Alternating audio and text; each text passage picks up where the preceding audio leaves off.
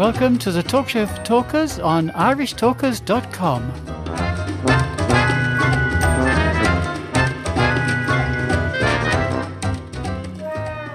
Welcome Toastmasters, would-be Toastmasters listeners and friends, and as promised at the end of yesterday's show, I now give you Paul O'Mahony with his offering for this week and some beautiful stuff that Paul is going to tell you about.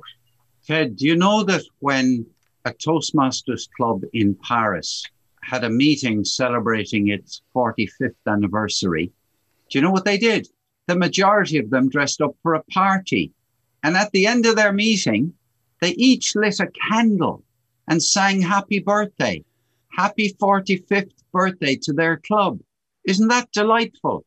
That's a lovely idea, Paul. Very nice idea. I must remember that. Well, I tell you what will help you remember it. If you look in your January edition of the Toastmaster magazine and you decide, well, I wonder what our international president is going to write about this month, because he has a column every month, you'll find that there's an article in there about club meetings, and he's given a call to action: break away from the ordinary. And like any good speaker, he uses story. So that's where I'm literally read out with hardly a change what Richard Pegg has written in this month's magazine. He goes on to say that these kind of meetings, what we call a theme style meeting, they seem to be on the rise. He refers to themes from Carnival. I'm not sure if he's talking about Brazil. Even a Nobel Prize gala. We all know anyone who joins Toastmasters is bound to hear the phrase, we learn best in moments of enjoyment. Richard talks about how a lot of people may be feeling Zoom fatigue, tired out by the long slog of being present during an awful lot of Zoom meetings. What he emphasizes in that article is the need to make the Toastmasters meetings different. Different in the sense that the Toastmasters meetings should be more fun than all the other meetings that you go to. They should be what I would call a light relief. People learn best when they don't feel any pressure on them. Well, you feel pressure at work all the time. So if you're there making a speech, knowing that you're making the speech in Toastmasters to friends who will not criticize you, will not talk about you behind your back as not being any good or anything like that, who will do nothing other than cheer you on and give you encouragement, that's all that's going to happen to you in Toastmasters. Even if you're making an short impromptu speech and you get tongue-tied and you mix up your words and you go wrong. You say loads of ums and ahs and you go, nobody's going to laugh at you. That's what Richard is doing in his piece. He's saying, let's make the meetings fun. He quotes a lovely phrase about what club meetings should be like, and he refers to them, borrowing one from Balraj, our past international president. Meetings should be a learning laboratory. Does that phrase, learning laboratory, appeal to you, Ted? Yeah, I think it's a nice phrase because that's what Toastmasters is. When you come out of a Toastmasters meeting, Paul, you always come out with nuggets of information that you're just after picking up. The idea of it as a laboratory, you conduct experiments in a laboratory, and we're encouraged in Toastmasters to try something that we haven't done before. For example, it's entirely possible that somebody would turn up at a club meeting and they would decide that they were going to walk around the room all over the place and they're going to speak as they move. It's also possible for somebody to make a speech at a Toastmasters meeting while they turn their back to the audience. It's also possible to make a speech at a Toastmasters meeting where they close down their screen and nobody can see them. These are fun kind of activities. Now, I'll tell you, there's a meeting coming up for a new club that's just about to charter. The club has a ridiculous name, utterly preposterous. It's called Toastmasters for Golf. Now, I wouldn't mind if it was Toastmasters for Fishing, or if it was Toastmasters for knitting or something, but Toastmasters for golf? Anyway, how do you think the people should dress, Ted, at that meeting to make it fun? Any suggestions? Well, I'd have to have my golfer's cap on anyway, and I think I'd like to have a nice what do they call those cardigans or pullovers that they wear in Scotland again with all the little diamonds on it? Pringle or something, yeah. If I was on full screen, I'd like to wear the +4s and the white shoes, spats. And have you ever thought of actually, Ted, fixing your screen so that you could actually play a golf shot and people could evaluate your swing? My ceilings are just the normal 8 feet high, so I'd be afraid I might knock something off the ceiling, Paul, if I try that.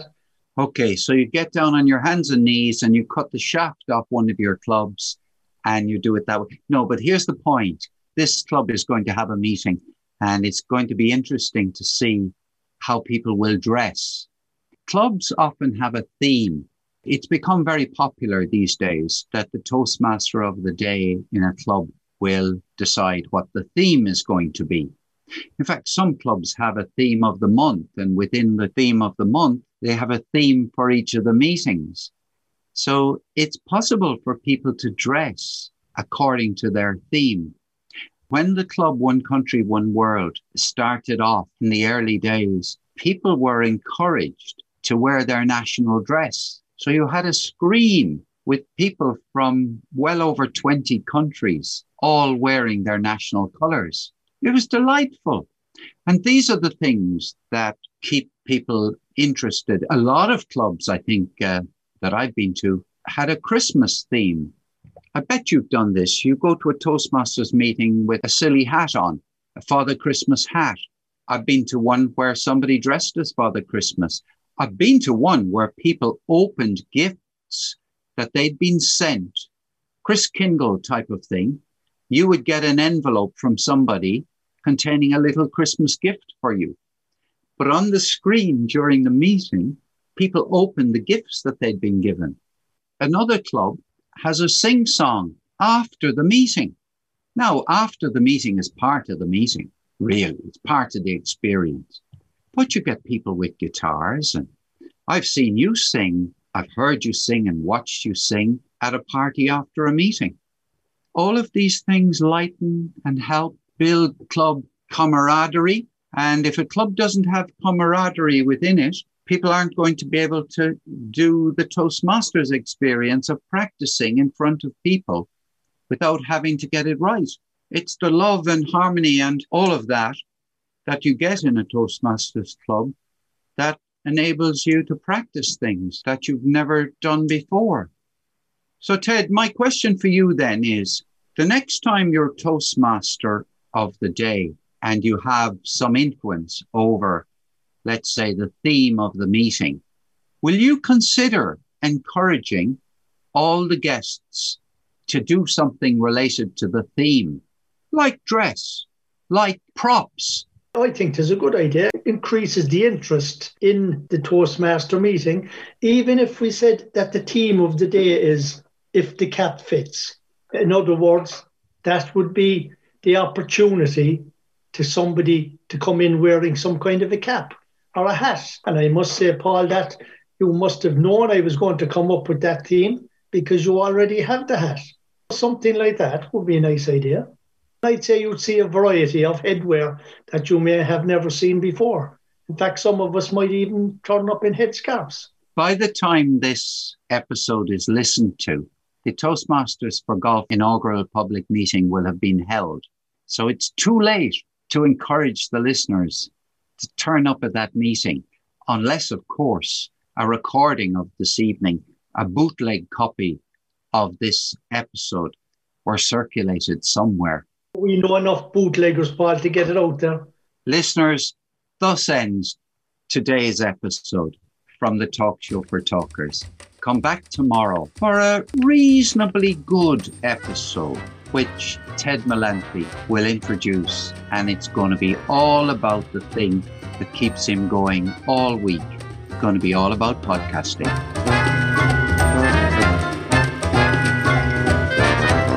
The Talk Show for Talkers is published every week in sections at 4 p.m. every Friday, Saturday, Sunday and Monday.